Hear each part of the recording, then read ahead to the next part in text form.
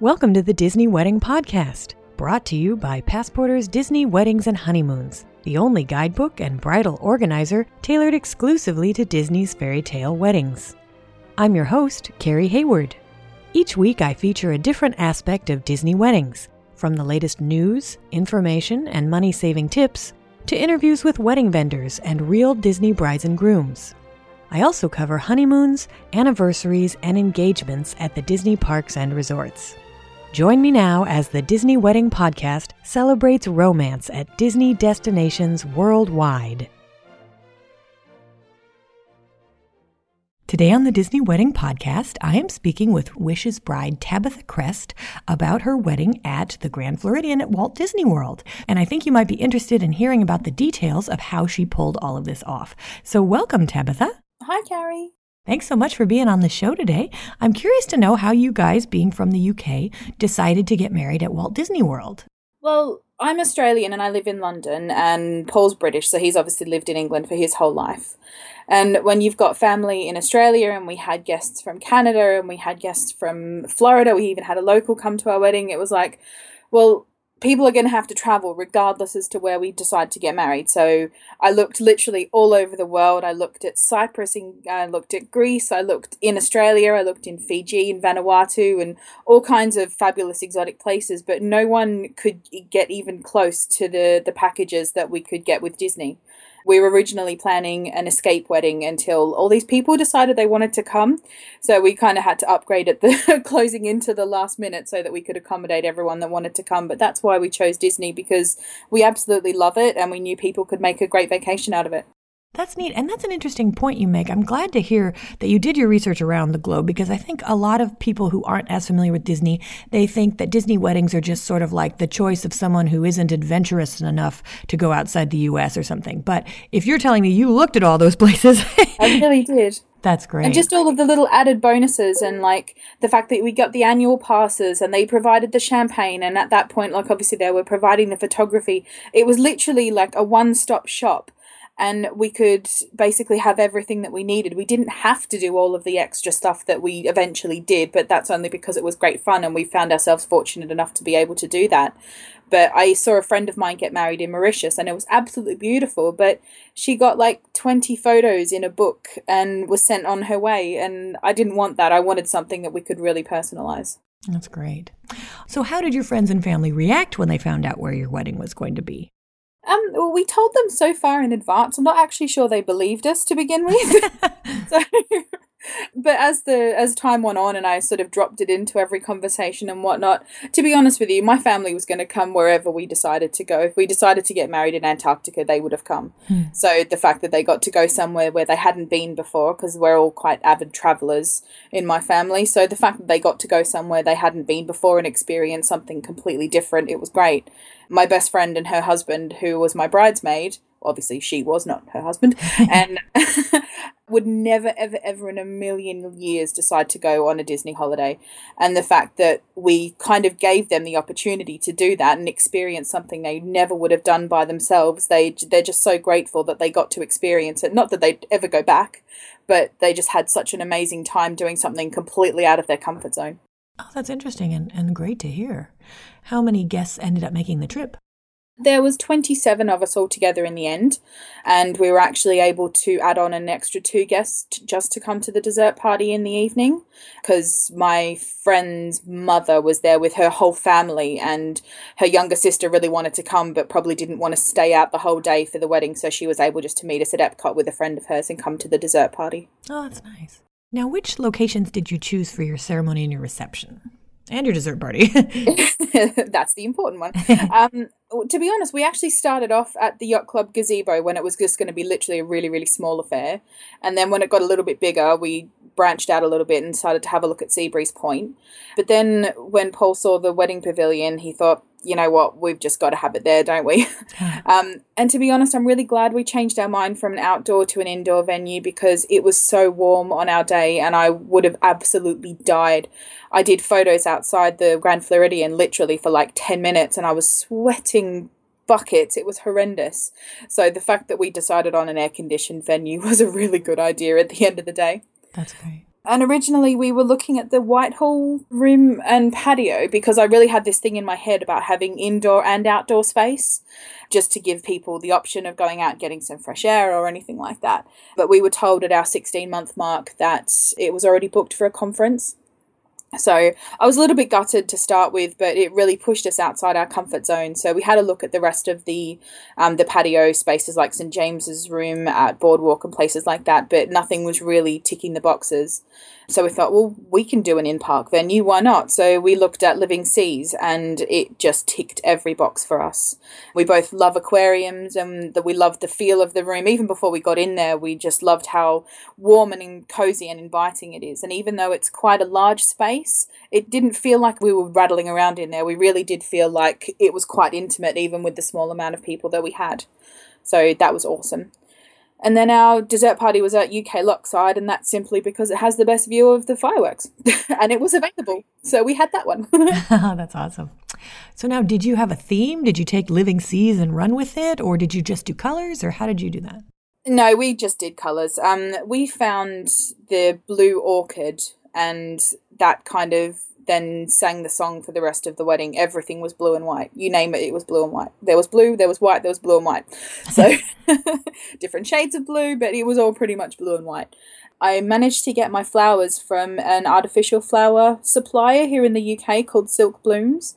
And she was able to custom airbrush the orchids for me to eliminate the purple, because you know how there's usually a ring of purple inside the orchid? Right. She was able to take that out for me, so it literally just went from like a dark blue into a royal blue into an aqua into a white into the centre of the flower. So yeah, everything was blue and white. That's great. I take it you changed out the lime green tablecloths in Living Seas for blue and white also? Yeah, yep. We had the blue ones to the floor with the white over the top. Oh, that's nice. Yeah. So tell me a bit about how you chose the characters who made appearances at your wedding. We went with the two. We went with Donald and Daisy. We originally were hoping that the budget would stretch to add Mickey in at the end as well, but that just didn't actually work out that way. I had better things to spend my money on at the end of the day. Paul is a huge Donald fan. Absolutely everything is Donald. It's just fabulous. But he likes Angry Donald. So if we could have gotten Angry Donald, he would have just been in his element, but had to go with Happy Donald. And our guests really loved them, but the best bit was that Paul forgot. We were sitting there at the sweetheart table having a chat, and I had one of the Living Seas people come and whisper in my ear, "Do you want the characters now?" And I'm like, well, yeah, if they're ready, let's go now. And Paul's just in his own little world going, la, la, la, la, la. And then he heard the music that we'd queued up for when the ducks come in, and he was like a kid in a candy store. He was like, oh my God, I've completely forgot. We've got the ducks coming. Aww. So yeah, no, it was really cool, and they really interacted well with all of our guests. We had two little babies there, and they just thought they were the best things in the world. And they came in and they had a little dance, and then we cut the cake, and we went up to the Living Sea sign and had all of our photos and portraits done in front of that with them. Yeah, they really spent time with all of the guests, and they signed our guest book, and yeah, they were a really good addition, and really glad we had them. That's fantastic. So then when you were planning, what were the most and least important aspects when you were focusing your time and attention and your budget? Most important, without a shadow of a doubt, was photography and videography. I know that's probably a really cliche answer, but that, at the end of the day, that's what you take away from your wedding. You take your memories, you take your rings, you take a spouse, and you take your photos and your video. That's what you come home with. So that was where we really focused a lot of our budget. We went with Regina Hyman as our photographer, and I'd been stalking her for years when she was working for Disney, and I remember the exact moment when she posted on Facebook that she was going freelance, and I'm in there typing away going, I need you, book me, let me in. Oh. So we booked her straight away, and then after seeing a couple of videos done by Trinity, we decided to go with them. And one thing that we did during our planning session was that we really took the time to meet up with all of our vendors before the big day, because we were obviously lucky enough to be able to do that. But just to be able to put faces to the names, and it just made all of the communication after that just a lot more comfortable. It was like chatting to a friend rather than sort of someone that you have a business relationship with. So they were absolutely amazing on our day, and to this day people are still saying how good our vendors were and how lovely they were to deal with. And yeah, they were excellent choices. That's a really good point. I like that idea of meeting up with them when you're on your planning session, if possible. We did it with all our vendors. We did it with Kevin Knox as well, just so that on the day, like especially with your photographers and videographers, they're walking into your room technically while you're still in your pajamas. Having that rapport and that relationship before you get to that point, I found really, really helpful. That's cool. And were there any aspects where you just weren't as interested, or you thought, well, we can save some money here? Basically any kind of decoration, any kind of decor, it just really wasn't our thing. We took all of our personal floral from home because all of our personal floral was artificial and silk flowers. I think our final floral BEO was less than $1,000. It was just really nothing that we took too much time over. We had a little bit of decoration in the wedding pavilion, like a couple of cylinders with floating candles, but that was a last minute addition. And all of our centerpieces there was no floral involved in that either. They were 3 levels of martini glasses filled with glow cubes. So yeah, it really wasn't anything that we were too fussed about. Interesting. But everything we did was beautiful, so it turned out really well. That's great to hear. So what ended up being your favorite memory of the wedding day? Oh, my favorite memory. I organized a DeLorean to come and pick Paul up from the Contemporary to take him to the ceremony at the Grand Floridian. And it was just the best thing in the world. I was up still getting ready in my room, and photography and videography, I begged them to go down to capture that moment of him getting in and seeing the car. And I was so nervous. I'm like, oh God, I hope he likes it. I really, really hope he likes it. Because I'd been speaking to Jim from Orlando DeLorean Rental for years. Literally, it was 2012 that I'd reached out to him originally to say, can you pencil me in for our wedding date? And I was just so nervous that everything would go off. And Paul walked outside the front, and I told him to be in the lobby at 12 o'clock to get in the limo to go to the Grand Floridian. And so he saw the limo and just started walking towards the limo. And luckily enough, I'd clued up the rest of the boys to say, Paul's going in the DeLorean, you guys are going in the limo. And they're all going, no, you're not going in that car. You're going in that. And they're all pointing over to it. And the photos of his reaction are just amazing. And I just love the fact that they were down there to capture it all for me. A photo and video then came back up to me, and I was literally jumping up and down in my dress going, did he like it? Did he like it? And they were going, yes, he loved it. I'm like, oh, thank God for that. Oh, that's awesome. What a great story. Wicked, because he stayed until after the ceremony as well. So after we did our staged exit and everything, we were able to take photos with the DeLorean together. So they're some of our favorite photos. Oh, that's wonderful. And now, how does that work? Can only one passenger ride in the DeLorean, or do you squeeze in like they did at the end of Back to the Future where she's like sitting on his lap? No. There's no squeezing into these things. It's just the driver and a passenger. But it's so cool. You pop out the glove box in the car, and it's been signed by the cast. Oh. Yeah, Paul's really into anything that's got a signature on it. So, and he had a hoverboard that he had a little play with as well. It was just so cool. That's great. So it sounds like everything went really well. Was there anything that went wrong or maybe just didn't turn out like you expected? There was a couple of things, but looking back, they're so minute that they really don't matter. But Disney gave us too much sand for our sand ceremony. It was one that we provided. It was one of the Forever frames that has the stopper in it so that you can travel with it and the sand doesn't move. But because they'd given us too much sand, it had gone up and above the stopper point. So they put the stopper in upside down. And then by the time it got back to our room, the sand had already moved.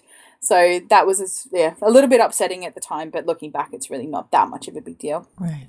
And we had orange slushies at our dessert party, and I had talked them up to everybody, going how amazing these are and how wonderful they are, and I can't wait to get into them when we go to the dessert party.